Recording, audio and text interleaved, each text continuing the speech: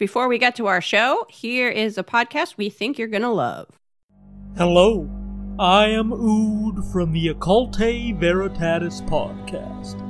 Occulte Veritatis is Latin for hidden truth, and that is exactly what we look for in our podcast. We're three Canadians that love mysteries, true crime, and anything that intrigues or horrifies us. Each week, Ood, Sage, and Leon dive into a subject that has caught our attention. We come to the studio ready to present to our fellow co-hosts and to you, the audience. So if you like stories of crimes being committed, conspiracies abound, and other horrors of reality, tune in. You can find us at www.ovpod.ca. There you will find all the links you need to subscribe and listen. I hope to see you there.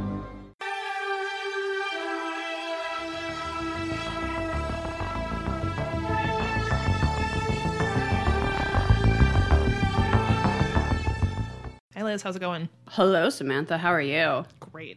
Hello, 5 listeners. You are listening to Perhaps It's You, an unofficial Unsolved Mysteries Rewatch podcast. Is it affiliated with its hosts?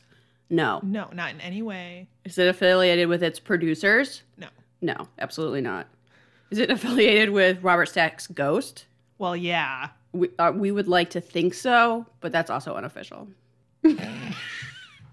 Is this our dumbest intro yet? Yes. Possibly. Hello, everyone. I can hear podcast apps turning off. Unsubscribe. Well, it was good while it lasted. We know that at least one person is unsubscribed because we did get our first 1-star iTunes review. Well, it wasn't a review. It's just a rating. That's true. It was just a rating. So we were kind of speculating who this person may have been. Liz thought it could be someone who lives in a tiny house. Yeah, I don't care if some men's rights activist that lives in a tiny house doesn't like our show. That's fine. Yeah. I'm fine with it. But it might have been someone that we do care about. No. It's a shame they didn't leave a message. It probably isn't, though. No, I thought it's not. it could potentially 1 be... star? No. The Unsolved Mysteries lawyers. I thought maybe that could have been... Very possible. I'm sure they hate us. It could have been Jerry Strickland. Well, we did call him a dirtbag. A dirtbag and dumb several times. And we took the title of MVM away from him. Yeah. So it's probably him. It could be a treasure hunter. We've offended lots of treasure hunters, I'm sure. When we started thinking about it, we're like, how does anyone listen to this show? We've alienated everyone. We're sorry if you hunt for treasure and live in a tiny house and aren't cool with us, saying nice things about Satanism. I'm sorry if you have a mustache and a beard and Liz thinks you don't deserve MVM. I'm just saying it's not a mustache. It's like a different thing. Speaking of, I would say that Detective Frank won MVM for our last episode. I'm so proud. Poor Beachy came in last place by a lot. Everyone voted for Frank. I mean, Beachy had a name, and I thought that was going to pull him through. And his hair. I thought the overall aesthetic, I thought, would rise him to the top. But Frank just had a better mustache and a very well-groomed overall look. Mm-hmm. The people were into, so Frank. You have to be on Instagram to vote for these things, by the way. Go follow us on Instagram. We're at Perhaps It's You. We post our favorite mustache every week. Sometimes we have debates about who... Let me tell you, there will be no debate about who gets MVM for this episode. Oh, I'm intrigued. You don't immediately know who it is? I mean, I have my pick. Okay. So when we get to that mystery, I'll yell it out, I guess. Sure. How's your week gone? I have turned into a hibernating bear. Remember how we started every fall podcast with, oh my God, we've been having so much fun. I'm like worn out by how much fun we have. That's long gone. We were doing a lot of activities this fall. Now it's just, if I'm not in my bed, it feels like a waste of time. This is the time of year up in the frozen north where you kind of want to hibernate. The days are so short. It's pretty much dark all the time. Yeah, I get tired really early, but unlike you, I don't have a responsible sleep schedule. So that just means I'm like just tired, but still awake forever. So, okay. Last night, I decided to watch Riverdale in bed. And I got some brie. I got some sparkling wine with some berries in it. Wow. I put on my favorite sheet mask. That sounds lovely. Was lying there going, if this is how I spend my last few minutes on Earth, I'm really okay with it. So I guess I'm still saying I wish I was dead, like last week, but in a positive way, where I was like, this could be the end for me, and I'm okay with it. I mean, that's the attitude to have, I guess. Yeah. If I could be doing that and planning my funeral in my last, because I love to plan a party. If I can be doing those things and planning my funeral and then just like, drift away. Sure. I really hope I die in bed. And I really hope something good's on TV. That would be the best way to go. If the fucking Drew Carey show's on when I'm dying, I'm haunting some shit. I'm going to be so pissed. That's when I'll come back. Like, how could you leave that on in the hospital? No. This is terrible. Put on some Unsolved Mysteries. Yes. While I'm dying. That's the point. That's That'd how be your important. favorite That's how episode. important TV is to me, folks, and that's why we're here. What episode of Unsolved Mysteries would you be watching on your deathbed? Kurt McFall? Yeah, that or the Magic Rock. It would have to be one or the other. Yeah, and then I'll be like, too good for this world. And then and people will come in and they'll see my music playlist I want at my funeral and like a sketch of my gravestone.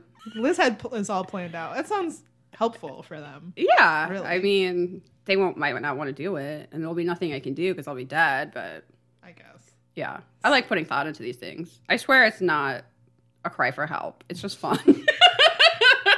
They already kind of know the kind of people we are. Yeah, that's though, true. So they probably I would understand. expect. So we're going to talk today about episode 14, On Amazon Prime. season 1, episode 14. Jam-packed with mysteries. Listen, last week we were complaining because there wasn't enough original mystery. Now we're going to complain because there's too damn much mysteries. This has 6 mysteries in so it, many mysteries. which means they just zip through these mysteries. Oh my god. Boom, boom, boom, boom, boom. And I realize this is not the way this originally aired. They found 6 short segments and put them together to form an hour. They podge them together, but This is also kind Poor of choice. almost like an episode of America's Most Wanted because most of them are wanted. yeah, because those are the short ones usually. I don't think we're going to be rating this very high on mysteriousness because They're not super mysterious, They're but I not know super we'll be mysterious. rating it very high for reenactments because my there's some god, quality reenactments. this is one of the best episodes as far as reenactments that I've seen so This far. is just all over. It is a little of everything. Should we jump right in? Sure. Tell me about the first mystery, the missing person mystery. Yes. So first of all, Robert Stack opens the segment by walking through a carousel Yeah, like a spooky.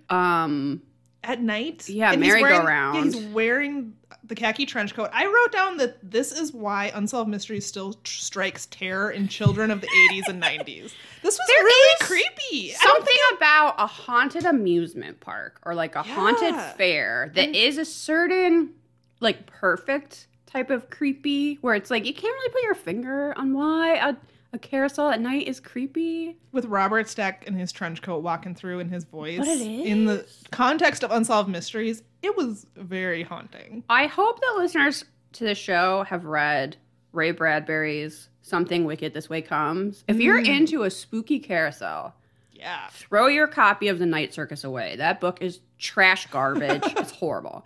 And Everyone tells me how good of an audiobook that is. I haven't listened yet. I You don't don't know. think it's good? I didn't listen to the audiobook. Oh, okay. I read the goddamn book made out of trees.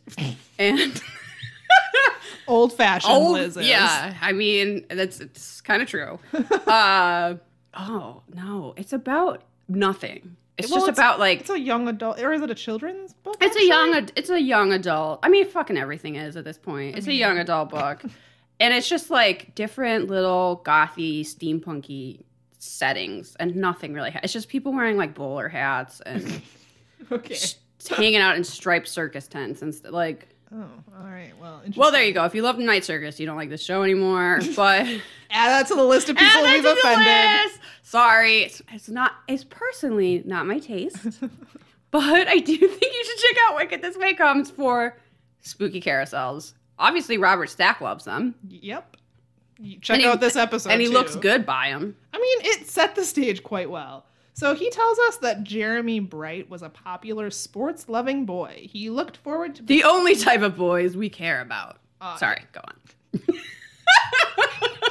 Now we've also alienated everyone who likes sports. Well, we did that already. I'm sure we do that. They're long gone. Every episode. By the way, I'm super mad the Super Bowl is coming to Minnesota. Well, everyone in Minnesota is. Yeah. So he looked forward to beginning high school in the fall. You then get Jeremy's mom, Diane, talking about how lovable he was and how much he loved to play any and all sports. So, again, Yeah. he loved sports, so he was a great kid. I don't know. He seemed like he was a great kid, but I mean, really, what can you say about an 8th grade boy? he loves sports. He loves sports. And going to the county fair. Yeah. Next, we cut to shots of the Coos County Fair. Sketchy-looking carnival rides and a lot of middle America 80s fashion is what I wrote down. Yeah, I really wanted to go there. It's like, I mean, I love a fair anyway. It looked very dusty and... But if I could go to a fair in the 80s, Oh, man. Time travel now, please. So the fair was Jeremy and his best friend Johnny's favorite event of the year. It didn't really seem like a whole lot went on in this town, so the fair was like it. You looked forward to it all year long. Normally, Jeremy lived 100 miles away in Grants Pass, where his mother worked. But during the week of the fair, he and his sister stayed with their father, Ole, in Myrtle Point. On Friday, August 15th, Ole went, or Ollie, I'm not really sure, to work before dawn and did not see Jeremy leave for the fair. But a number of people say that they saw Jeremy and Johnny at the fair that day. Around 4:45 that afternoon, Jeremy placed a long-distance phone call to his mother. According to Robert Stack, Jeremy told his mother that he was having a terrific time at the fair. She said that she would be back. Sounds like something an 8th grade boy would say. Gee whiz, Mom, I'm having a terrific time at the fair. That really is what he said at the reenactment. His mom said that she would be back in Myrtle Point in 2 days to pick him up. 5 hours later, at 9:40 p.m., Jeremy went to a local tavern, which was owned by his grandmother, to meet his stepfather, who was now home from work. Jeremy asked to borrow some money, and that is the last anyone ever saw of him. Also, I loved that tavern. Oh, yeah. Can I go to that tavern? It looked very nice. It was a very, little towny bar. I don't know. Yeah, It was really cute. It was reminded me cute. of the little college town I went to. 2 days later, Diane arrived in Myrtle Point to meet Jeremy, but he never showed up.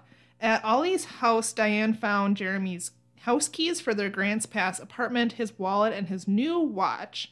She knew that Jeremy wouldn't have left without these things, so she figured he was nearby.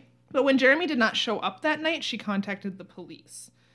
And then we get the most ridiculous line I have ever heard in the show. Robert Stack says, at first the police believed that her son had succumbed to the romantic lure of the carnival and had run away. And then, First of all, the carnival's still there.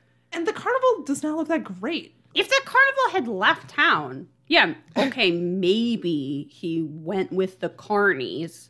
Yeah, they were speculating that he was hiding out, waiting for the carnival to pack up and leave Why so would that he he do could go that with them. without his cool digital watch that he just got? The detail of that blue Velcro-y wallet that I just remembered, like every kid had a wallet like that. Why would he run off without that? That doesn't make any sense. No, and he was would want excited. his $7 or whatever was in there. Exactly. And his mom also said that he was so excited to tell her about this watch he got at the fair, so he wouldn't have just left that behind. Also, this was the lamest fair you've ever seen in your life. If it looked anything like the reenactment, it was dusty and rickety and probably had 2 creepy carnies and a clown. I like that they didn't want to say carnies, so there was a part where the cop went with the fair People. because he was trying to be polite about it, but also speculating essentially that they would just let a 12-year-old boy Just run off with them. This isn't a thing that actually happens. I don't know. It was weird. So now we get Sergeant Steve Dalton, who I wrote should have definitely not shaved off his mustache. You could tell he did. Yeah, you did. Do you think he did that because he was going to be on TV? I don't know. Maybe he just doesn't like to have the mustache. You could see the shadow of a large mustache. Yeah. There was mustache stubble, Yeah. but there was no mustache. I know. So, obviously, he doesn't win. No, clearly. He tells us that they thoroughly explored the idea that Jeremy was hiding out, waiting to run away with the, quote, fair people. Yeah, he wasn't. I swear, whenever a child goes missing, can they have me and Samantha show up for just some, common sense Yeah, theory? here's the thing about missing children. Even if they're running away, we still need to find them. Yeah, let's fucking look for even them. if he was Jesus. hiding out to run off with some fair people, Which makes we still no gotta go sense. find them. They're still in danger. How about stop him from doing that? I don't know. Maybe they were trying to, It but kind of did look like they were looking for him. They were just it's not entertaining the idea. It's not that big of a fair. They could have looked inside every ride and haunted house and whatever. Every booth. That thing just, it drives me crazy. And we still hear it when kids go missing. Oh, they might have just ran away. Well, listen, they're still vulnerable. They're still on the street. We still got to find them. Yeah, Samantha and I recently got into an argument with someone about this, about wasting police resources to be looking for children every time they run away. And we were kind of like, that's what I want police resources to be used for. You wouldn't think someone would argue in favor of not looking for children, but people do. As we learn. We witnessed it on the internet. We just got to stop engaging people online. Sometimes it's hard when they have really dumb opinions like that. Yeah, anyway, the police finally decided that Jeremy was not the type of kid who would have struck out on his own. Also, his mom probably could have told him that. Grade. Oh my god, yeah. And also, what was he gonna go do on his own? Also, like, his parents could have told him that. Like, this is. I'm just like picturing the kid from the reenactment like driving a semi across the country. Like, what did they think he was gonna go do? With their little cutoff jean shorts? Yeah. He didn't seem like he would go prospecting. Like, what? What was he gonna go do on his own? I'm gonna run away with the circus. That's what kids do, Liz. Youths. That's what they do. Dangerous youths with their Velcro. This kid. Their Velcro tennis shoes and their white socks. I know. The kids in the reenactment were really cute and not the kind of kids that run off with circuses anyway. Because those children don't exist. No kids are that kind of kids. True. And this wasn't even the circus. This was a rickety old county fair. Yeah. This was his favorite part of the year. He wouldn't have left. I think that's why they were speculating that he might have left with them, because it was his favorite thing. Fair was still there. I know. It's ridiculous. It doesn't make any sense. So on Sunday, the fair folded up and left town. Myrtle Point went back to normal, but within days, Robert Stack tells us that ominous rumors began to surface surrounding Jeremy's disappearance. These rumors are so scattershot. They have nothing to do with each other. No, but they make for excellent reenactments. Very good reenactments. Oh my God. All right. Take us through the theories, Samantha. Robert Stack goes on to tell us that in Myrtle Point, the week of the fair was the time for partying, which, if parties were anything like the reenactment, they were super duper lame.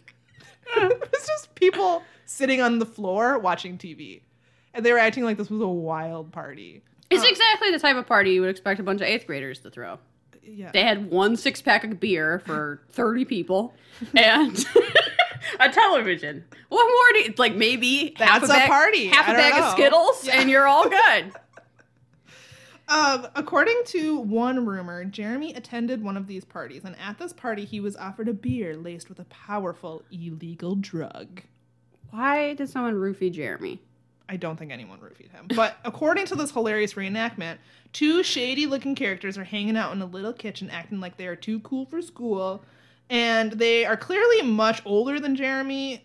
The reenactment has, like, middle-aged men, essentially. Yeah, this party for kids, basically. It's very strange. One of them pours a mysterious substance into a beer, and when Jeremy comes in to go through the fridge, he says, "Hey, looking for a beer? Well, here's one right here." And they both chuckle as Jeremy walks off with it. It kind of looked like he poured a pixie stick into that beer. It really did. This is Unsolved Mysteries' idea of a dangerous illegal drug. Pixie stick. That's way too much sugar, Jeremy.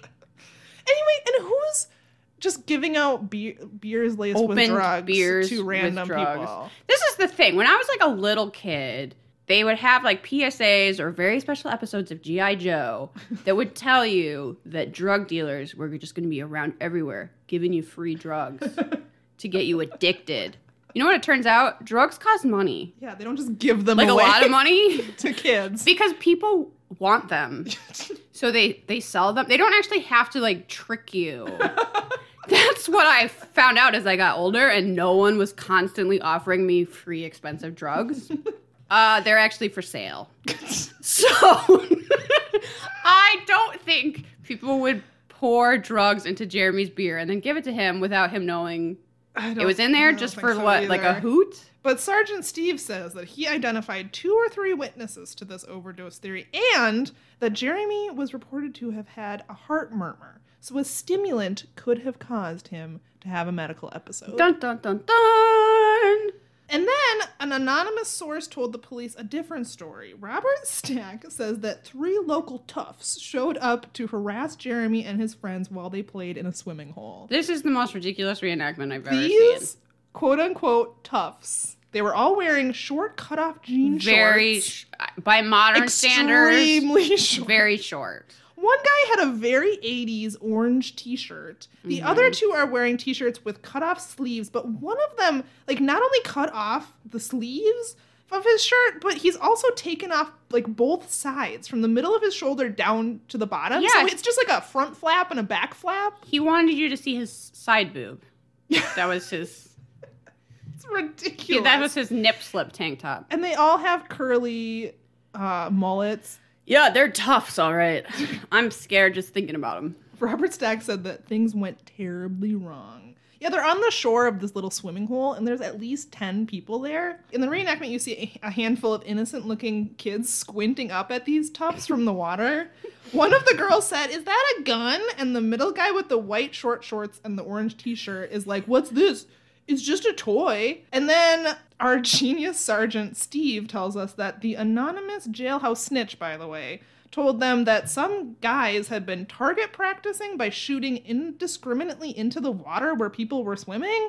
Yep. So That's how target practice works. yeah, in the reenactment, the guy with the gun fires one shot, and then the camera pans to the actor who plays Jeremy, who literally just is standing there, like squinting, like he can't quite see. Yeah, at this guy, I'm or he guessing doesn't- the sun was in all of their faces. They literally found the worst actors for this particular episode. Maybe they were the real kids, and that's why they were so bad, except for Jeremy. I don't know. And then you pan, the camera pans back to the toughs who shoot another bullet off, and then it goes back to the guy who played Jeremy, and he's like flailing in the water, and there's fake blood. It looks ridiculous. And then the toughs are like, "Oh no!" yeah, they have like their reaction to this was like, "Oh, darn!" And then that I'm like, sucks. if this is You just shot a kid. yeah, if this is what happened, it did not go down anything like what was shown in Unsolved Mysteries. They It were was making some joke like, "I bet you could pierce his ear. He'd look good with an earring," and that's why he shot at him. Yeah, first of all, where did all those people go? Because they go on to say that the toughs then took Jeremy to a cabin where he languished for 2 weeks until he finally died, and then they buried his body to cover up their crime.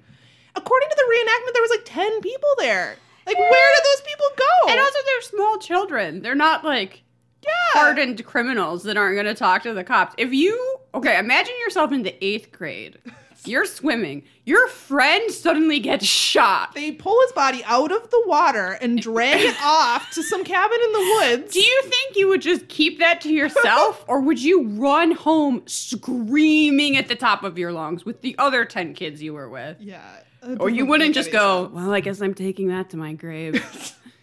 No one will ever know what happened to Jeremy. Oh my god. Or why I wake up in the middle of the night screaming. These theories are ridiculous. I don't believe any of No, them. this jailhouse snitch, according to the police officer, said that the body would be found within 200 feet from a cabin. The police went and searched the area around this cabin, and they found nothing. Also, they listened to that story again, and they went, "That doesn't make any sense." No. It sounds like the rumor mill in this little town was basically going crazy after Jeremy disappeared. Sure. It didn't sound like a place where a lot of crimes are committed. But Jeremy's poor mother says that she had to hear all these rumors and then have nightmares about them. This rumor in particular, where he was shot, his body was dragged out of the water to a cabin in the woods, and he lived for 2 weeks before finally dying, and then he was buried in a shallow grave. That's not what happened, but that's a horrible rumor to hear about your son. Yeah, she was saying that she really hoped that wasn't the one that was true because she didn't want to think about him suffering for 2 weeks. Yeah, That's so sad. It's just terrible. Unsolved Mysteries seems to really like this idea that someone is wounded or ill and is being like secretly nursed somewhere, and then they don't recover. Has that ever happened? I don't think so. It's ridiculous. Some weird situation out of misery, like. Yeah. And then there's other strange things. Jeremy was last seen on Thursday night, but the following night, a sister of Johnny, who is Jeremy's friend, had a disturbing encounter when she was leaving an apartment around 1 a.m. She says that she was coming down the stairs to the entrance of the building, and when she and the person she was with got to the last stair, they almost ran into one of their neighbor, whom she says was covered in blood. They used her for this reenactment, and you can tell she's not an actress. She walks down, and this guy stumbles in who's covered in blood, and she's like, "Who are you?" Like, what? What's all this then? Yeah, what's this blood? I idea? kind of loved her. It was I think pretty I hilarious. think she should be cast in all kinds of things. She gives a very deadpan. yeah, no emotion Yeah. whatsoever. It was pretty funny. Why are you covered in blood? Yeah, zero expression on our face whatsoever. The guy like stumbles past them. I don't know. Apparently another sister of Johnny lived in this apartment, and she said that Jeremy came there a few hours after that, and he was scared, and then no one knows where he went after that. I don't think that was... Does that make sense? It makes zero sense. He came here. He was scared. I didn't know why. I asked no questions, and then he left into the night to never be seen again. Yeah. I also liked the reenactment of him being scared was just like a kid tossing and turning in a chair. Could you imagine if a kid came to your house and then was just like, It looked like he was having a seizure. Yeah. It was and then you're like, awful. oh, Johnny, what's wrong? What seems to be troubling you? I can't talk about it. Yeah, I gotta go. And then he just like, what? It was very And then strange. I told no one until now. So that's it. They were trying to find Jeremy. Unfortunately, no one ever found him. If you Google It's this case, really it's, sad. It's still unsolved. It is really I sad. feel so bad for his mom. I do. She was extremely upset. His whole family. He was really loved and really missed, and I don't know. It's really just- sad. And yeah. this episode is worth watching because the reenactments are hilarious. But I mean, the case is really sad. Yeah, they're hilarious reenactments of a very sad story, I know. So, which is a parent's worst nightmare. And Mhm. I remember when I was a kid and my parents constantly being paranoid about us being kidnapped and me Same. being like, too bad, guys. You have to raise us. Nobody else wants to, right? But you hear stories like this and then you're like, it happens. it does happen. And it's awful. So that was mine. Okay. 1 out of 6. You ready to do the next one? I suppose this is just like an America's Most Wanted case. They call this an unexplained death, but it's really just a wanted. This is the case of John Lee Martin in Virginia. It goes back to November 4th of 1988. It was 3 a.m. and he was a patrolman for, I don't know, the police department. I'm not sure which department, but anyway, he was a patrolman. He was out doing his route. He started investigating a suspicious car parked behind a health clinic. So he started following it.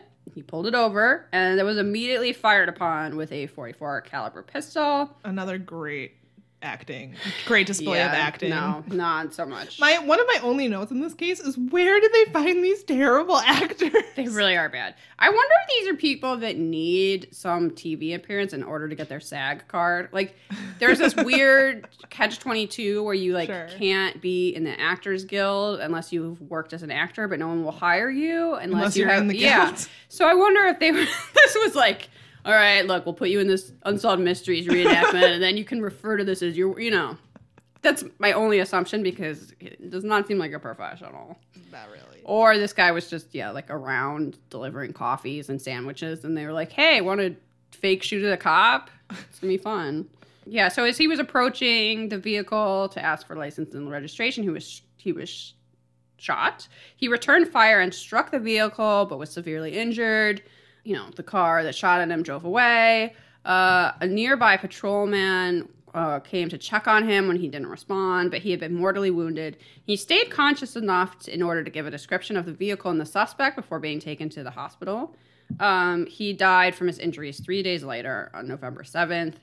The reenactment of this, where he's like giving the description of who shot him, he's so calm. Yes. I wonder if this dude was really like that. Like, he's dying and knows he's dying. He was like, it was a late model, blah, blah, blah. Like, It sounded like he was reading off a grocery list. yeah, he was so cool and collected while Dying? dying. Yeah. So the suspect was an unknown Caucasian male with a mustache in his mid-20s that was driving a light brown or tan. Do we act like those are two different colors for cars? Light brown or tan, okay. It was... Isn't light brown tan? Would you really distinguish? If you're, I realize. Okay, I see what you're saying. I realize that And yeah. if you're talking about like, you're painting a room, maybe you would. This is a car, light brown or tan. Anyway, he couldn't see the license plate because it was in the back window. So when he had called in that he was pulling over a vehicle, he had said, "I can't give you the license plate, but I know the top of it reads Land of Lincoln." which is the motto for the state of Illinois. The car was most likely a model from the late 70s based on its size. This case was solved on November 5th, 1988. A stolen car was impounded. It had been burned beyond recognition, but it had 3 bullet holes in it. These turned out to be the bullet holes John Martin had fired at the car. So with some this seems like some solid police work. They tracked down this car in Illinois. They tracked it down to 24-year-old David Wayne Mills. And they found some evidence after searching his home that also connected him to the crime. They didn't say what that gun? was. I don't know. Yeah, they didn't say. I don't know. So he was arrested and charged with John's murder. He claims that he was there when John was shot, but claimed he wasn't the person that shot him. But John's dying declaration, or whatever you want to call it, didn't mention anything about 2 people. Yeah, exactly. So that's kind of hard to believe. Some accomplice was questioned, but never charged. And in the end, the jury found that Mills acted alone in the murder, and he was convicted to life plus 15 years in prison. That's really Seems it. like he had it coming. I wrote down that there's a strange lack of mustaches in this segment, considering how many cops are That's shown. true. You see a lot of cops, Not many no mustaches. Even by the time we see the suspect, he doesn't have a mustache, even though he's described as having a mustache initially. He must have shaved it off maybe to hide and go on the run. I think, they showed some diligence in tracking down this car that was, in a different state and had been burned. But then, of course, they did, because this guy was a cop killer. Yeah. So really what's the surprise is that he was taken alive and actually given a trial. Yep. I did write down that the kids at his funeral was the saddest thing I've ever seen. Yeah. A lot of people came out for his funeral. He was beloved in his community. And they showed some footage of it and his little kids. It was so sad. Yeah. He had how many, 4 kids? He did, I think. And his wife seemed really nice. And Yeah. I mean, this was just a guy doing patrol. And I didn't fully understand what the health clinic he was at was. I'm not really And sure. why they couldn't assist him after he got shot. Like, he had Was it closed? In the reenactment, it was nighttime. That's true. So maybe there wasn't anyone there. But they're like, oh, we had to drive all this way to the hospital. And I was like, yeah, except that you're at a health clinic. There's not even a nurse practitioner there, but apparently not. Yeah, maybe it was nighttime. I'm not really sure. So when David Mills is arrested, he is wearing a pretty great Canadian tuxedo. He has a full-on mullet.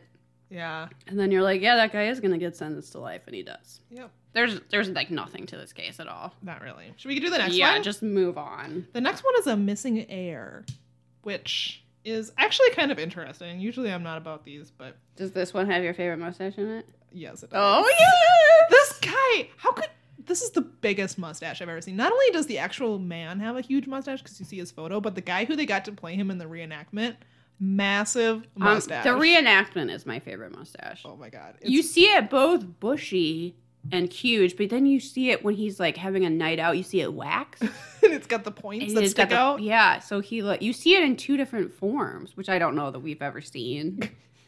It's a work of art, this mustache. It's a clear winner. So Yeah. tell me about these missing heirs and their fortune. So this guy, Dan Willens, was a mysterious Canadian prospector who spent his Aren't- life aren't we searching for all? gold. That's what Robert Stack said about him.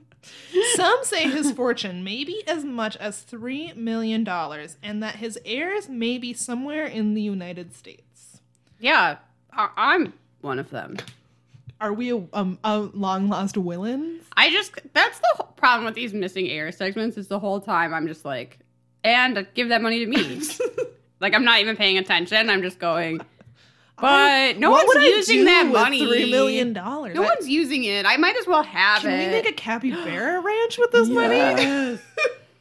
We have 3 capybara hot tubs. Yeah, $1 million each. So we get some awesome vintage video footage of men piling onto trains overlaid with podunk fiddle music. These actors seem like they're having the time of their lives. Yes. Well, they're going to strike it rich in the gold lands of Canada. They just seem to be having a lot of fun pretending it's the old times and They were. playing poker and wearing ridiculous outfits. Like, they got really into it. These actors Seriously into it, committed. yeah.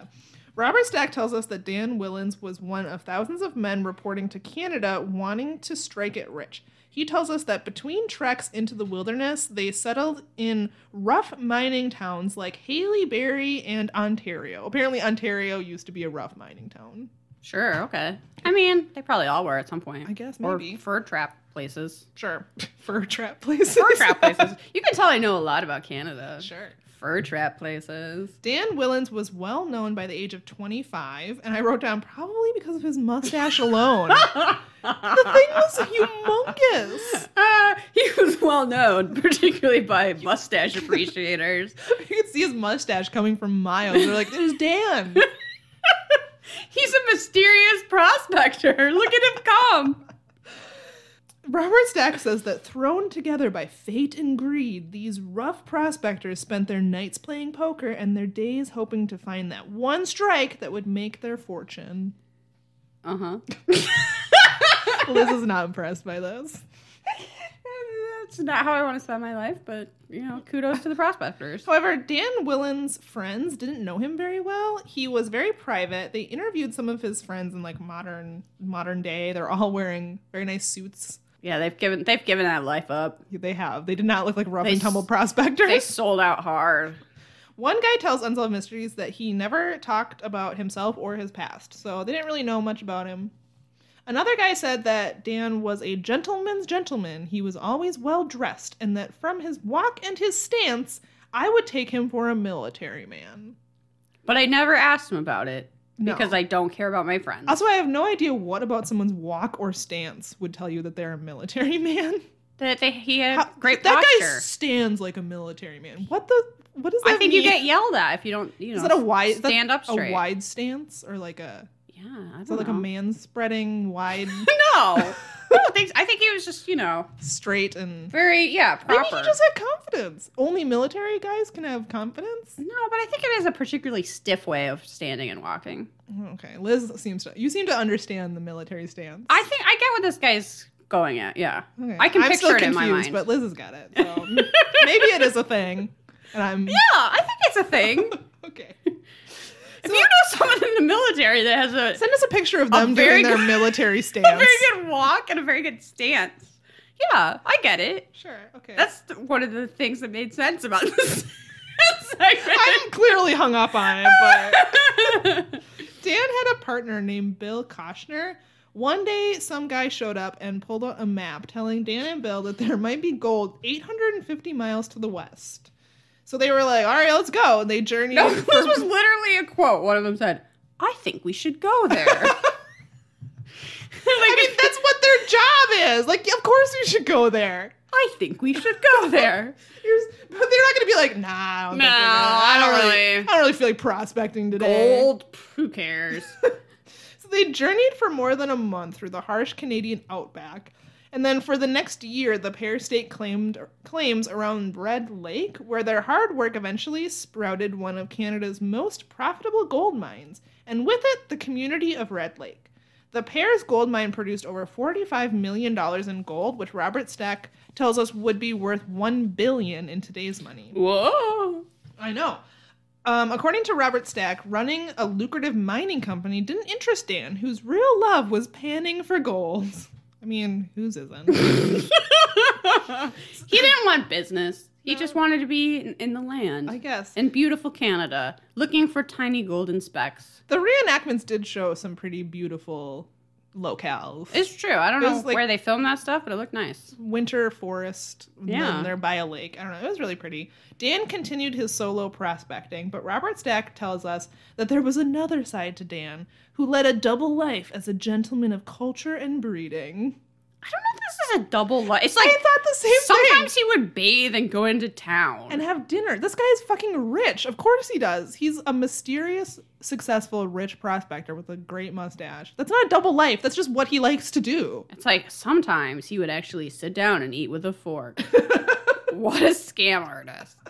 It's like, well, maybe he wanted to wine and dine some ladies every once in a while. I don't think that's really that impressive. This is word for word what Robert Stack says next. Every autumn, he would take over the entire floor of the elegant King Edward Hotel in Toronto. He would wax his mustache and entertain his friends with lavish amounts of champagne. His friends that knew nothing about him. He's like a Canadian Gatsby. He really was. Yeah. The reenactment in particular for this whining and dining is so Well, plus you get to see the waxed funny. mustache. It's so. a beautiful sight. Yeah. I wrote in all capital letters, why is this a double life? He's rich. I don't understand. I agree. That's not a double life. I don't get it. Anyway, one day Dan disappeared, telling Bill that he was going to go to his cabin. But when he didn't turn up for a while, Bill went to the cabin and found all of Dan's stuff, but no Dan. Uh-oh. There are lots of stories about how he might have died in the woods, or he was killed after cheating at poker and someone threw his body down a well. But They said that he might have thrown his body down an abandoned mine shaft. And I wrote, wow, so specific. Like, what kind of thing? I mean, I guess they were miners, but I don't know. I don't know. This is also just a really harsh place. Like, he could have... Yeah, no one got was like, hypothermia maybe in the he woods. went to his cabin and his canoe capsized. Yeah, or he got eaten by a bear or something. I don't know. Yeah, maybe he froze to death. But I think he is kind of the thing where it was mysterious and exciting to have. Maybe he overdosed on mustache wax. Is that a thing? It leached into his skin. Who knows what they were putting in it back Oh, then? no, it's kerosene, probably. No, it would have just gone up at the table at dinner. Does this podcast make any sense? None No. at all. No.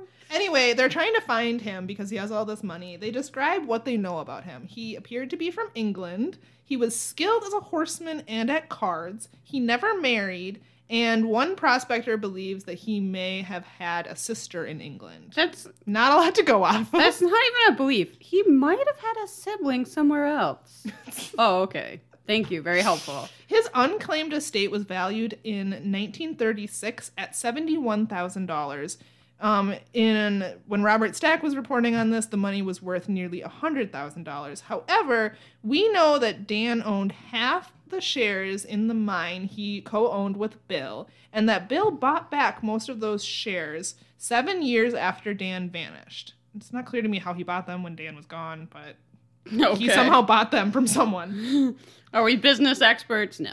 Clearly not. They alone would have been worth $850,000 back in 1943. 45 years later, they would be worth much more. But no one can locate this money, so I'm not even really sure why they brought it up. Money. Money. It was a lot of money. Impressive. Yeah. Not only did he have $100,000, but he may have had $3 million if we knew where it was. The perfect amount to build a capybara ranch. How Coincidence? Yes. A guy in Toronto whose job it is to locate missing heirs believes that Dan Willans was not his real name. He tells Unsolved Mysteries that they have reason to believe that his real name was Dalton Thomas Willans, and that he very helpfully says they think there are heirs either in Britain or the U.S. or somewhere around the world. Oh. And not the moon, then. No. We've ruled out the moon. And probably under the ocean. That's good. Not mer people. Okay. Well, who knows? I Who don't know. knows? Maybe he swam to Canada. So within days of the broadcast, Davy Willans, a New York businessman, called the telecenter claiming that he might be an heir. Dan, or Dalton, was apparently his cousin, so they think. There were family stories of an unknown cousin that they had who lived in the Canadian outback, but that's all anyone ever knew about him. They did have some photos, but that was it. It was pretty much just family lore. They used photos to determine that there seemed like there was a relation, but frankly, they would have needed DNA to prove it. So, and this guy had disappeared years before. Yeah. So They were acting like there was this really strong family resemblance in those photos. I didn't see it. Did you? No. They show like 4 photos, all from Davy's family, and then one of Dan Willans, and they were like, look how close. This Davy guy also went to Canada to talk to one of Dan's friends from when he was mining, and he showed them photos, and the guy was like astonished by the resemblance. So maybe I don't know. That seems like you would see that if you want to see that. I don't really know why they were even bothering to look for heirs if they knew they didn't have any DNA from Dan to prove it. Yeah, they're like looking for heirs to taunt them. Yeah, you can't so actually prove this money's I'm yours. pretty sure no one ever got the money. I tried to Google it to find out, and there was articles about it. Like this Davy guy, he was trying to, I don't know, negotiate with the Canadian government. I think there might have been lawyers involved, but nothing ever said that he got the money. So it didn't really seem like he needed the money. And anyway, in Unsolved Mysteries, they interviewed him, and he's like, I just want a Willens to get this money, even if it's not me. But I don't know if anyone ever did. So, yeah, I don't know. We'll post some mustache pics on Instagram from this segment because they're fantastic. But that's all I have for that one. It's really more a story of mustaches than missing heirs, I would say. I would say so. Let's move on to, I've already forgotten how to say this name. Leo I don't know either. Roy? Sure, we'll go with that. We'll just call him Leo. Sure. This is like an America's Most Wanted thing. Mm-hmm. He was missing since 1979. So this is a slightly older case than we're usually talking about. He was a businessman who was placed on the FBI's 10 most wanted for murder, attempted murder, extortion, racketeering, fraud, and arson. So, all crimes. Basically all crimes. He was a fugitive on the run from the law that had not been seen since April of 1979. Way back in March 19th, 1975, a bodyguard named Chuck was murdered in his home in Richmond, Virginia.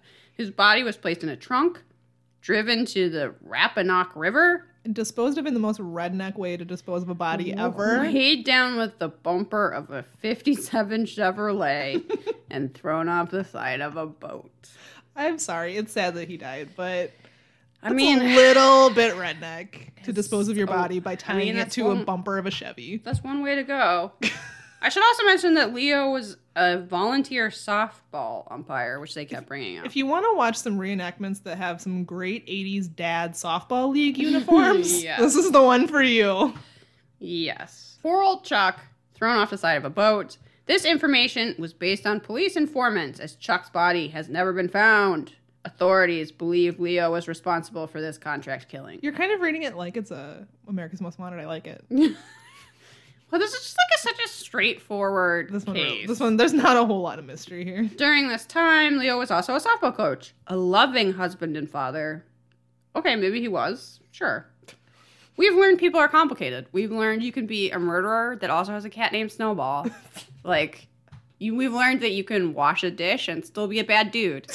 People learn a lot in this show. Complex, right? He could be a horrible murderer and potentially also a loving father and husband. And a softball league and coach. And really passionate about softball. People are like onions. They got layers. But also willing to tie someone to a 57 Chevrolet bumper and just throw him in the water. He was also a successful business owner known to be fiercely competitive. If by fiercely competitive you mean sending people to murder your enemies. Yeah, literally murdering random people so that your restaurant does better. Yeah. That's the most ridiculous business rivalry I've ever heard of. So that's one thing that he was allegedly accused of doing, is that he would try to drive out other businesses by sending, quote unquote, this is from Unsolved Wiki, thugs to terrorize the patrons. By terrorize, 2 men in the reenactment walked in with guns and literally just shot random people in a bar. Yeah. To drive that business out of it. There had to be a better way. Just have a better product. Have a better service. Or go into that restaurant and release a bunch of rats. I don't know. That came to my mind because it's in every single cartoon. But there has to be a better way to drive someone out of business than literally shooting random people you do not even have a beef with or just happen to be in the bar. Yeah, not okay. Ridiculous. Leo. Ridiculous.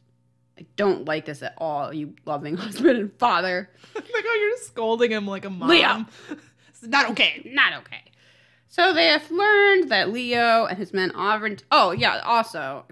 If you weren't already convinced that Leo wanted for murder, attempted murder, extortion, racketeering, arson, and fraud was a horrible person, the authorities learned that he often targeted vulnerable groups, such as the local gay community, as his victims of scams and extortions. Yeah, because they were less likely to go to the police because they didn't want people to know they were gay.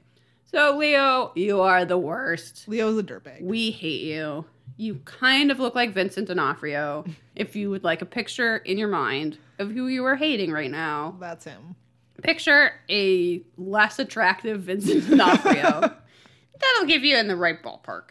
I also loved the reenactment of when they went and got the hitman. Yes. Where he's wearing a wife beater at a ping. This guy's playing pinball. This was in the October of 1977. He just walks up to a guy playing pinball and is like, will you kill this other restaurateur? And he's immediately like, yeah, I'll do it. He just is like, yeah, I'll do it. There's no negotiation whatsoever. Like, how much money is involved? When? Where? Like, No, what just, weapon? yeah, sure. Yeah, I'll do it. Just let me play pinball first. But it backfired. And the authorities found Leo hiding outside this guy's home.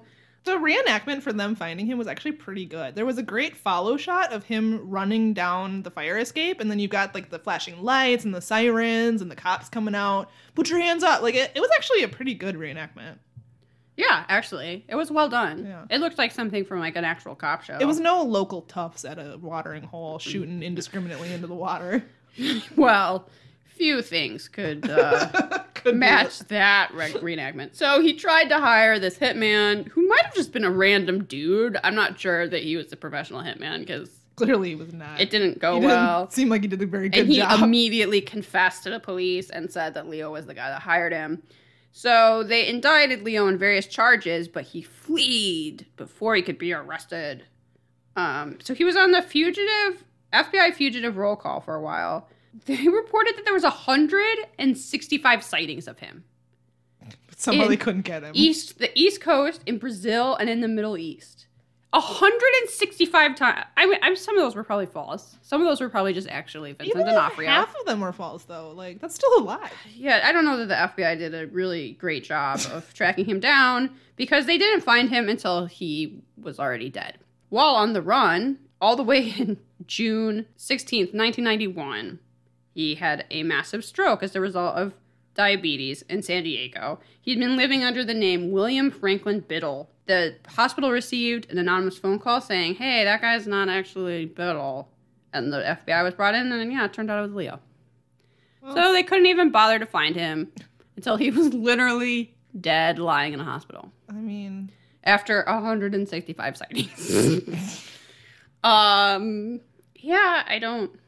that's kind of it. He was I don't 56 when he know. died. He'd been a fugitive since 79. And there had at one time been a reward for $25,000, but guess what? Those 165 people that called in, you don't get that money. Yeah, that's really it. You get a funny reenactment and a quality reenactment. But again, because there's so many mysteries, this is so short. Yeah, this one was really short. I feel like he had a lot of crimes, and we barely covered them. Yeah, they just kind of listed them off, and Yeah. then they talked about the worst ones. It's like, look, he has a restaurant, but also is using it to. He's so competitive about his restaurant that it's like compelling him to commit crimes. He was just like a mobster. They tried to make it Basically, seem like he yeah. was really concerned about the success of his restaurant. He was just using his restaurant to do It's just a illegal front. activities. Yeah.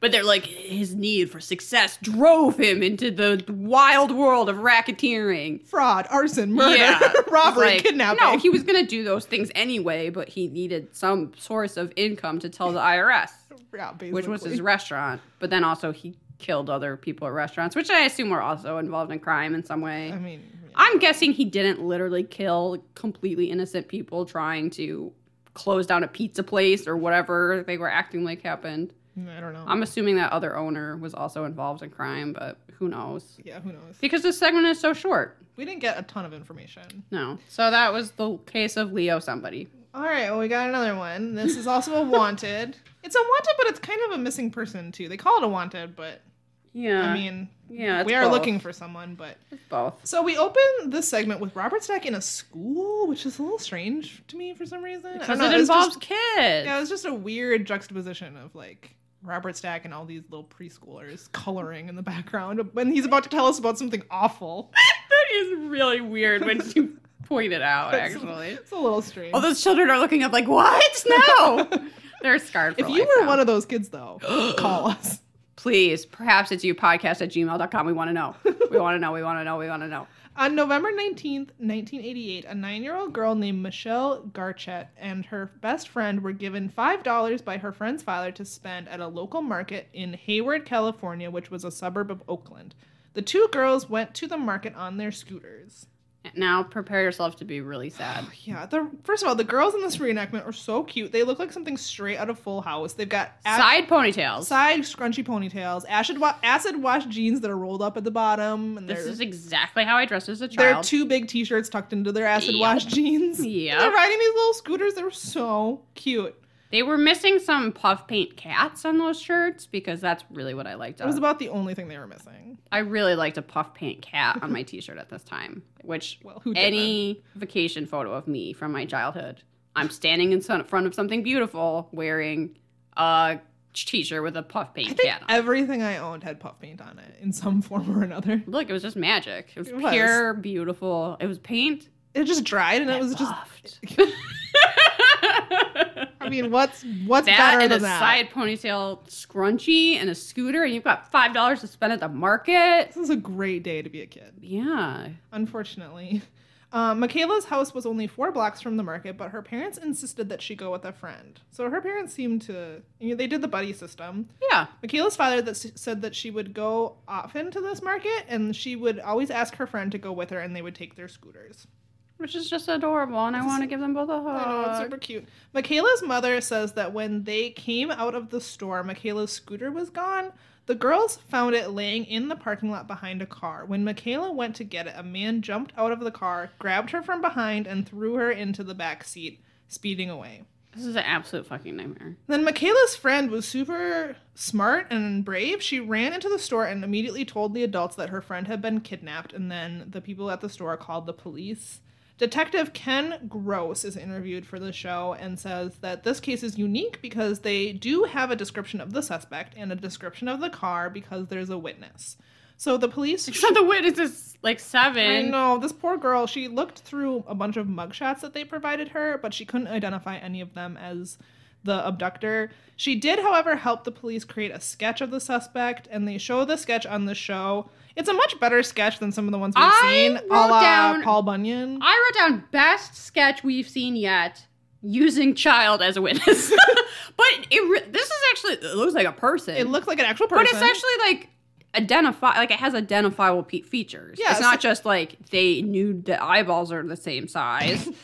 They not only did they make it look like a human, it looks like an identifiable, recognizable human. Yeah, so it was a young man with shoulder-length, shaggy blonde hair and a pockmarked complexion, and yet a very distinct kind of oval-looking face. Yeah. You'd know this guy if you saw him walking down the street. This girl was a great witness. She was. She went and she told the authorities immediately to help her friend. She didn't just like run home because she was scared, which I could totally see her doing. Yeah.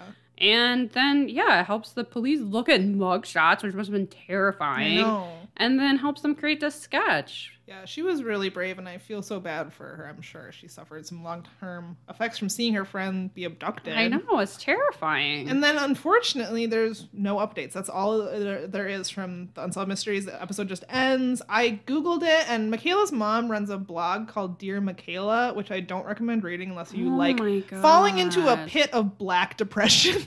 This case already is like a punch to the gut. Bad. In 2012, some guy in prison said that who was part of a murderous duo called the Speed Freaks claimed that his partner was responsible for Michaela's death. He told police that he'd lead them to some of the bodies of the people they killed. The articles I read were not clear if Michaela's body was one of them, but there were no follow-up articles, and this partner who he claimed was the killer killed himself years before he even said this. Ugh. Yeah, I didn't find anything else, so I'm assuming that went nowhere. There's literally nothing. That's awful. Don't read this blog unless you need a good cry. But I already know I can't handle her it. mother does say that she's accepted the fact that Michaela's gone, and Yeah, it's just... That's a worst nightmare. It's really sad. It reminded me a lot of the Jacob Wetterling case from Minnesota because these were two kids who were just going to the corner store with some money to probably, I don't know, buy a video away. On their scooters, and they went one of together. them gets taken. And their parents knew that it was safety in numbers. You did the buddy system, and they go to the same market they always go to. She didn't get into someone's car, or she was just snatched. Accept candy or whatever. Yeah. She was lured with her bike and then snatched. Yeah, it's awful. Extremely, extremely sad. Yeah, and I love the name Michaela too. I know. And these girls in the reenactment are so stinking cute. So they go from that to an unexplained, which is just like, there's nothing unexplained about this. If you want to see reenactments involving some adorable old people, yeah, it's maybe a palate cleanser. After we've had 2 missing kids in this unsolved missing kids, it's awful. Yeah. But yeah, then I guess we have this last case. This is the Tatum house. Is it haunted? Probably not. But it's somewhere around Atlanta, Georgia. They didn't want you to know where exactly because they were selling it because it was haunted. So they didn't want us to go buy it. Yeah. They didn't want their house to not sell after people saw the exterior on Unsolved Mysteries. So they only showed the interior of the house. But then also the people who live there. So probably pretty easy to figure out, but whatever. This is pre-internet, though. So yeah, it'd take some work to figure it out. True. The Gossip Mill would have figured it out, though. So this is Jim and Kay Tatum. They built a new home in a quiet suburb near Atlanta with plans to retire. Then, in January of 1986, 5 months after they moved in, they started experiencing a series of incidents that defied explanation. One night, Kay couldn't sleep, and she sensed a strange presence in the hall outside her bedroom. When she got up to investigate, she caught a glimpse of a man walking past the open door, which, this reenactment, it's literally... Somehow they managed to get a guy walking just by a door be hilarious. I mean, that's something only Unsolved Mysteries can do. Yeah, it has a certain je ne sais quoi. Like, why does this look ridiculous? It doesn't look scary at all. No. It looks like, honestly, they forgot a guy was in the shot. Like a sound guy or something. It looks like a crew member just like hustling, whoa, like trying to get out of... we can use this. They're trying to get out of frame. And it's like, did you ever watch Twin Peaks? No. I'm going to include a little Twin Peaks factoid. Okay. Which is that, so the villain of Twin Peaks is named Bob, and he's just this really creepy looking dude. That was just a guy that worked in the crew, and his face ended up in the reflection on a mirror. And then David Lynch, being David Lynch, was like, no, leave that in. And then that like reworks the whole story. So I did not know that. I should watch Twin Peaks. It's pretty amazing. I just haven't gotten around to it. Anyway, that kind of... I swear this guy is just like hustling past a door like, oh, I need to get out of frame. And then it was like, no, that was actually the ghost. So Kay told her husband, and her husband basically thought that she was crazy and just dismissed it as her overreactive imagination. And I told Mac, like, if you did that to me, I would be so pissed. Yeah. If I thought that I saw something and you were just like, whatever, bitches be crazy. It's just your womanly... your crazy woman brain. I would be so angry. But so keep that in mind before you dismiss your wife's ghost sighting. I also like more dating advice from last week. Oh yeah, Don't dismiss your lady's ghost sighting. She will divorce your ass. Very important. That's our most important dating advice yet. I also forgot to mention that Robert Stack is talking about like maybe this is a poltergeist or maybe this is psychokinesis. And they're like, why would it be psychokinesis? There's no evidence to These suggest people this have is... never... He was like, it might be caused by them, except that they never had the problem before, and it waited till they were in the house for 5 months.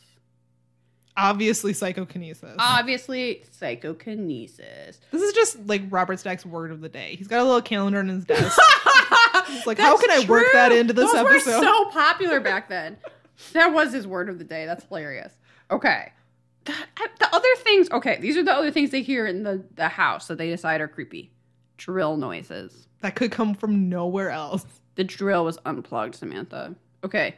Coins falling in a bowl. That's also so specific. I don't know that I would recognize the noise. Just the noise of coins falling in a bowl. Her blouse was tugged. We got some mischievous ghosts, like the haunted as fuck General Wayne Inn. Yeah. I put, this is the most harmless ghost, and also it was there first. This is the ghost's house.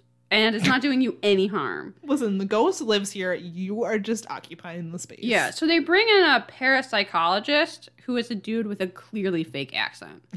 The fakest accent I have ever heard. Couldn't even listen to a word he was saying because I was just laughing at him trying to sound prestigious. This was apparently William Roll.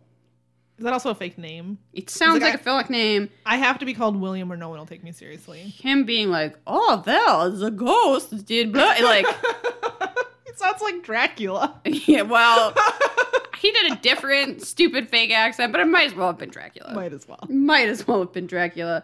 They had this whole thing about how she would ring a bell and he would come upstairs. That was hilarious. I watched this segment for the first time with Travis and I was like, can I just ring a bell to beckon you to okay, this is my question. Bring me shit when I'm upstairs and you're downstairs? Oh, is that what the bell was for? Yeah, she was beckoning him. It wasn't for sexy time? I mean, maybe they also used it that way. I don't know. It's like, ring, ring, ring, come upstairs. And then he would come upstairs. I think she just did it when she needed a glass of water and didn't want to get out of bed. Oh, that's amazing. But also when... Okay, this is our other dating advice. Let your significant other just ring a bell and then you bring them stuff. Oh, luxury. That sounds amazing. Yeah, our respective partners are listening to this. They're like, no, no, get off your ass and get your own shit. That's insane.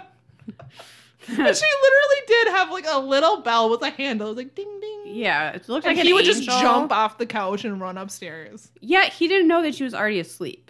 These people's relationship is interesting. It's strange. So he kept going upstairs when the bell would ring, but she would already be asleep, or the bell would be in a different room. And he was like, what? What's happening? And then they came up with a secret code, which was from now on that she would ring the bell 3 times. That was the secret code. No one could ever crack it. But the ghost could not figure it out. But then the ghost did figure it out, and the bell rang 3 dun, times, dun, dun. and she went upstairs. And this clearly shook this guy to the core. Oh yeah, he was freaked out. He was like, that's when I knew there were things that could not be explained. Like, it like shattered his perception of reality that this bell rang 3 times, and she didn't ring it. Which I kind of hope she rang it. It's just tricking him. I think she was. But after this, they were like, no, we're selling the house. Because she was pissed off that he didn't believe her the first time. So. Yeah. Well, that was the other thing about she was like lying in bed and she heard these drill noises and he had been fixing something earlier. And her original thought was, oh, he's teasing me about seeing a ghost. And then she went into the hall and the drill was unplugged. So this is just 2 people that are fucking with each other. I kind of think so. I think maybe they got a little bored in retirement. You know, this is what my relationship's going to be like. And yeah. It's just each of us playing jokes and the other one trying to convince them that there's a ghost in the house. And just we both become convinced. Okay, I can't keep the Gallagher brothers from Oasis separate, but the ones who are always feuding. But a year or so ago, I saw this amazing article about how one of them was always trying to convince the other that there was a ghost. So he would be like, go in his room and like when they were touring or whatever and move a lamp. And then he'd be like, did anybody touch this? And then everybody would go, no, man, I don't know what you're talking about. Just to like convince him that places were haunted. That's what this couple was doing. Yes, I think so. But then they like, she's like comforting him because he's so upset about this ringing bell. It was kind of cute. It was super adorable, except that I sort of think that she did it. Oh, yeah, I kind of do too. But maybe that brought them closer together. Maybe it helped their relationship. Yeah, you guys see it. I wrote down cute old people hug. Also, I swear that I've been in their living room. In your dreams or what? I don't know. It just was like so familiar. It's just like an 80s living room, I think, in a way that someone you knew had a wood paneled living room that looked like that. I don't know. True. It just was like, have I been to this house? A deja vu. Yeah, that's really it. A bell rang and some coins fell in a bowl and a blouse was tugged. Was it ghosts? Probably not. But these people sold their house because of this totally innocuous ghost. I mean, it sounded kind of fun, but whatever. Yeah, I would have totally stayed and tried to like get to know this ghost. Sure. And not hired this parapsychologist who seemed like a scam artist. Well, you know, to each their own. Yeah. Well, let's rate this. Yes. 6 mystery shit show. As I'm going to call it. 6 mysteries is too many. That's a lot of mysteries. I forgot about the last mystery. That's how many mysteries were in this one. I assume you agree. After hearing us babble through 6 different stories, you are going, oh, that was too many. There's a lot of mysteries. 4 is the sweet spot. It really is. So, mysteriousness. Sideways? I don't know. Yeah, it was not that mysterious. Not I guess super. I want to know if these old people were pranking each other. I want to know what happened to these missing children, because that's sad as fuck. But, yeah, sideways, I guess. It's also just less mysterious because we're in the future and we know that it was never solved. So, I don't know. Sideways. Yeah, I'm sideways. Also, depressing, thumbs up or sideways? I don't know. Ugh. Is that a category? I mean, how depressing it is? It's extremely depressing, but I hated how depressing it was. So, I don't know. Whatever. Yeah. The reenactments, though, 2 big thumbs up. Oh, yeah. This episode is fantastic for reenactments. That is the advantage of getting 6 mysteries. The only one I would say is that there's a little bit of everything. Mm-hmm. There's prospectors. There's 80s children riding scooters. There's murderous a fair. mobsters. There's a murderous mobsters. There's people in 80s canoes. dad softball league. Yeah. There's a old person ringing a bell. There's anything you could possibly want. A shootout with the police. People in a bar getting murdered for no reason. Yeah, there's a lot in this episode. It's going everywhere. There's short shorts. There's a lot of short acid shorts. wash jeans. There's mullets. Fashion, I'm also giving a thumbs up. Yeah, if you have an acid wash fetish, which, ew, I hate you, but this episode is for you. We've got a lot of listeners, I'm sure, with acid washed fetishes. I don't know. That was the one fashion trend that I was like, it can never come back. No. You look back at photos and you're just like, oh, what were we thinking? And then it did. So I don't know. Someone likes it somewhere. I guess. I guess. Robert Stack's outfits, I think we should change this category to just Robert Stack in general. Like, Okay. Maybe like his locale. He's back at the gentleman's study in one of these. Yeah, He's he got the was. carousel, the school. Robert Stack in general. How are we not going to give them a thumbs up every time? Robert Stack's great. I guess, but sometimes he's in some boring places and wearing some boring outfits, and his narration is kind of boring. I'm going to give this a sideways, and that's really just for the carousel, not his outfit. Yeah, I'm about sideways in that one, too. We know that Samantha's just waiting for him to wear some turtlenecks, and every episode she tunes in, and she's like, is this the one? And I'm disappointed every oh, time. no, it's not. Is this the one where he's playing tennis without a shirt on? Oh, no, it's not. That was just a photo.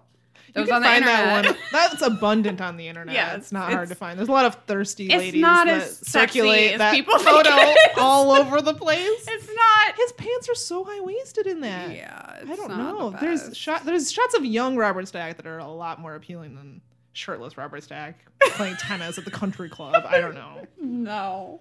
I know a lot of people disagree with us, but Just no. it's not my favorite. We are trying to alienate every single listener. Including people who have crushes on Robert Stack to Which, this of day. course, they would be listening to our show. Of course they would. A bad plan. Oh my god. Guys, go give us 5 out of 5 Robert Stacks on iTunes to cancel out all the 1-star reviews we're gonna get.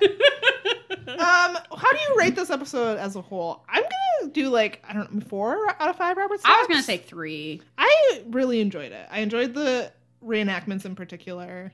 There are some depressing things that bring it down for me, so I'm a 4, but I feel like 6 mysteries, again, too many mysteries. It's just speeding through things where in some It did cases I would like glaze over. more information. yeah. It's kind of too much and all over the place.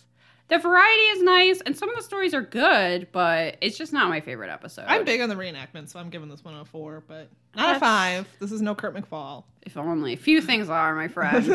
It's true. Few things are. It's quite true. My new favorite tweet is someone, I have no idea who this person is, just tweeted, and I know nothing about them or what their other tweets are like. I would just want to watch Unsolved Mysteries with you, bitch. All lowercase, no punctuation. Which really sums up Liz and I's friendship. Yes. We just want to watch Unsolved Mysteries I just with you, want to watch bitch. Unsolved Mysteries with you, bitch. Which, let's put that on some t-shirts. I would wear that around. Yes. Do you want to start recommendations this week while I debate what I'm going to recommend? We could just listen to Jazzloon again. I'm sure they'd be fine with it. So I have a recommendation of a Netflix show. Okay. This is the Netflix original series that's pretty new. I want to say it came out like a month ago, maybe slightly sooner. It is called A Shot in the Dark. Oh. And I really like it. It's a show where they followed 3 companies of stringers. Do you know what that is? No. I didn't know either until I watched the show. A stringer is a freelance videographer who sells their footage to news outlets. So this is like the movie Nightcrawler. I've never seen it. Real. Maybe. Okay. These people are in Los Angeles and sort of the surrounding areas, and they basically race around in these really fancy cars. They have police scanners, and some of the bigger companies even have like dispatch centers where they basically race around to car fires, police chases, murders, anything that makes the news basically, and they try and get video footage and then sell it to the local stations. First of all, the premise is really fascinating. It was a job that I'd never know existed, and it's really interesting to follow these guys around and see, like, one, how they deal with seeing some pretty awful shit.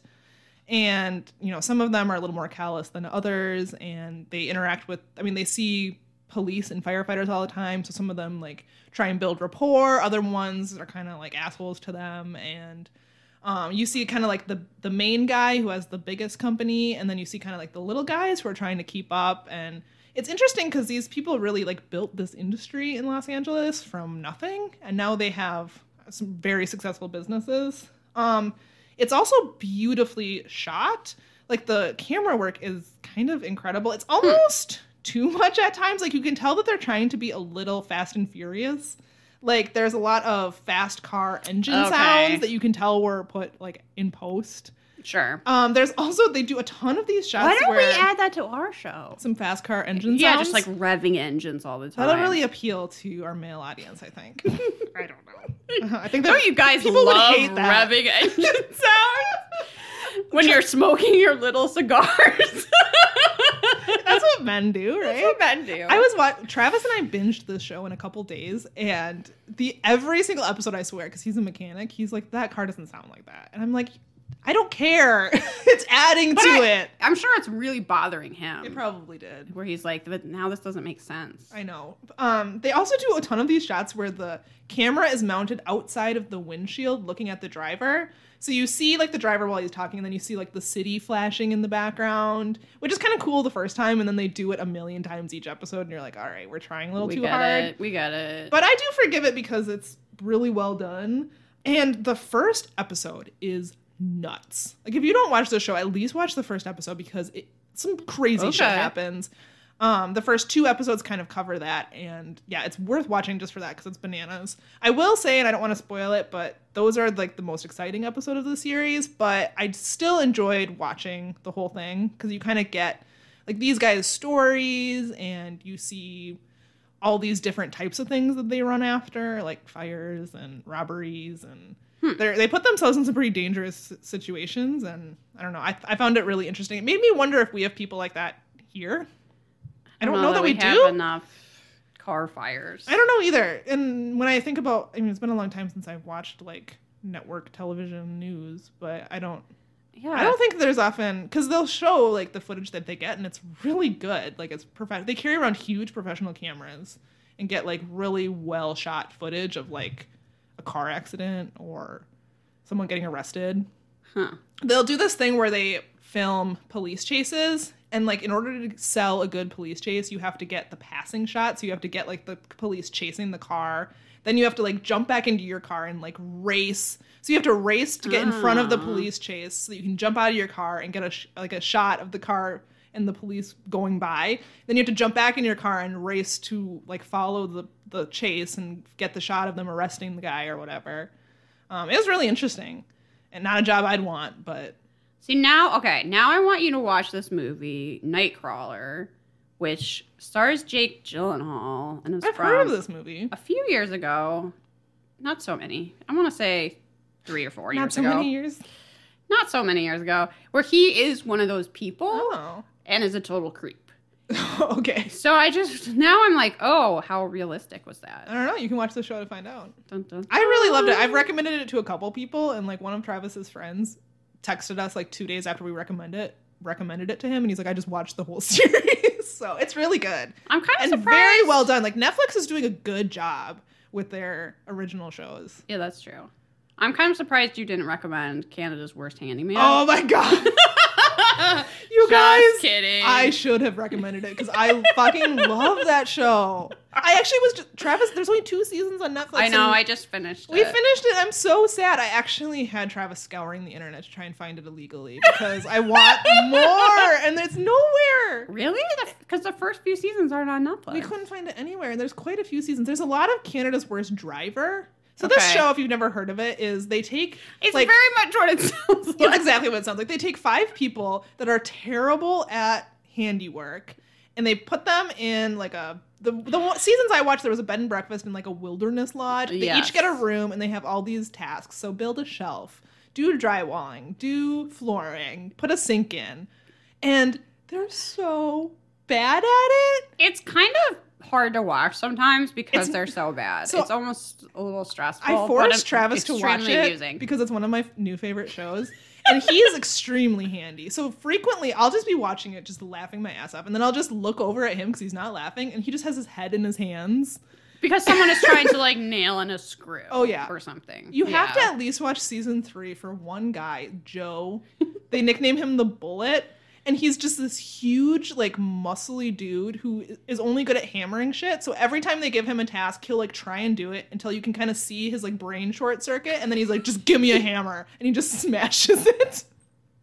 It's something. If you want to feel better about your handiwork skills. Oh, yeah. I'm not handy at all. But I frequently watch this show and I'm like, I could do this. I could. It's not that hard. I would not try to hammer that screw. So I would at least try and screw in a screw. Yeah. So I can't be that bad. Oh my god, it's so good. The host is also hilarious and like will make fun of people in ways that are just kind of subtle and like they don't get it, but the audience gets it. It's very deadpan. Yeah. It's extremely deadpan. They bring in like experts to help them or whatever. I don't know. It's really good, and I wish Netflix would get more of the seasons Netflix. because I miss we it. need more Canada's Worst You know, Handyman. I finished season 3 and I was like, I need like 20 more episodes of this.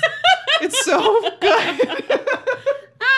So yeah, I have 2 recommendations for you. And I tried to watch Canada's Worst Driver. I just didn't have the same appeal. But it's the same thing. It's No. people that can't drive and they make them drive. That would actually stress me out a lot. The only episode the one episode I remember, like one woman showed up in like 4-inch heels to her like driving test or whatever. My feet hurt just thinking about Yeah, that. they're like, how are you going to drive in 4-inch heels? And she's like, I'll make it work. And then she tries and can't do it or whatever. I don't know. It's just a bunch of people that can't drive a stick shift and they put them with the stick shift. I mean, I would can't look drive bad. a stick Yeah, I shift. would look bad if I tried to do that. There's my confession. Anyway, that's what I got for you. Did you decide on a recommendation? You could have done it in Canada's I Worst could have done Handyman. Canada's I Worst stole it Handyman. from you. That's fine. I brought it up. It's a joint recommendation. I'm also going to recommend a show. Probably everybody's already watched this. I don't know if there's a point in recommending it, except that I want to talk about it because I'm rewatching it again. And that is The Night Manager, Okay. which is on Amazon. It is a miniseries that stars Tom Hiddleston and Hugh Laurie, and it's fucking amazing. And I think I'm watching it for the 4th time, and I'm still like so wrapped. That cast in immediately appeals to me. the story. Everybody in it is so good. It's shot beautifully. Like it I can't remember if there's like 6 or 8 episodes, but it's just like a long, beautiful movie. And it's kind of a spy story, so it's weird that I'm recommending it because there's really nothing I care about less than spies. Just to alienate some more people. You don't like spies? No. Why not? Mm-mm. Like a Bond movie or a Jason Bourne movie, that could not have less appeal to me. I do not care. Oh, that's interesting. I mean, I guess I don't love those kinds of movies, but I don't hate them either. Can't even explain it. I think it's because I'm not a nationalist, and so their motivation for doing all these things makes no sense. Like, Okay, I can understand that. who can, why are you doing any of this? But anyway, in this movie, Tom Hiddleston is this like extremely competent hotelier, night manager guy who gets sucked in to exposing some international criminals by accidentally coming upon some evidence, and then gets, I'm going to spoil it slightly, this doesn't happen until the end of the first episode, he gets converted into a spy, recruited as a spy for the English government. But so that does not sound appealing to me at all. But I think I started watching it like not even knowing what it was, where I was just like, It doesn't really sound like a spy movie if you just read the title, The Night Manager. yeah. So I can It's see. just like him trying to bring down the Hugh Laurie character. And I can't remember her name, but it has the woman who plays the female detective in Broadchurch. For anybody who watched Broadchurch, which is an amazing show, she does a great job, obviously. The acting in it is so good. I think the story is really good. And I feel like I could just keep watching it forever. I don't know. Also, yeah, there's something really humorous to me in a lot of, like, spy shows or detective shows. Like, the fact that there's, like, this attractive woman is, like, her whole character, kind of. Oh, yeah, I do hate that. It's a trope that's gotta go. Yeah, that, like, honeypot character. It's like, how is this female spy going to infiltrate such and such? It's like, well, with her boobs. Because she's so hot, everybody will want to sleep with her. That's Tom Hiddleston in this movie. Like, if you're familiar with the concept of male gaze, which is something in a movie that drives me insane, like the shot of a woman getting out of a car that starts with her foot and then scrolls up her whole body, that's how this show treats Tom Hiddleston. It's fascinating. Like, part of the reason that he's good at being a spy is because he's handsome and everybody wants to hang out with him. I mean, and there's just lots of shots of him, like, showering and shit. So if you're a big fan of Tom Hiddleston, you know who you are. You know who you are. You probably already watched this. You've watched this 1,200 times. It's an interesting little gender reversal there, I'm going to say, which I really appreciate. So hat off to you, Night Manager. Travis and I are putting off watching Vikings, so I might need to watch this show instead. I don't know. Why are you putting it off? We watched like all of the seasons up until now of the show Vikings on the History Channel, and it just got a little weird to the point where like I kind of like dreaded watching it. Yeah, I know what you mean. You know, like series get that way. And so like the next season has come out and we feel like we are sort of invested in the show now and we're a little invested in finding out what happens, but we also like don't really want to watch it. It's very weird. So we like have to kind of know what happens, but in another way you actually don't want to spend the time watching it. So I know exactly. We have the episodes like lined up in the queue, and like the other night we had literally nothing to watch because we finished Canada's Worst Handyman, we finished A Shot in the Dark, and we just kind of like stared at Netflix, like both not wanting to say that we should watch Vikings. I think you should give this a try because it is exciting. I would recommend it. If anybody has watched it and they have some thoughts, maybe things I'm wrong about that I just said, let me know. I would tweet us at perhaps it's you. I would love an excuse to talk about it. So sure. I think that's all we got for you this week. I think so. So many mysteries. Thanks to everyone who has reviewed us on iTunes. We really appreciate it. Except for that one star person. That one asshole who gave us 1 star. Which we're not bitter about at all. And it's totally fine. And follow us on Facebook, Instagram, and Twitter. We're at Perhaps It's You. Shout out to Thomas, who made an awesome Haunted as Fuck image. Yeah.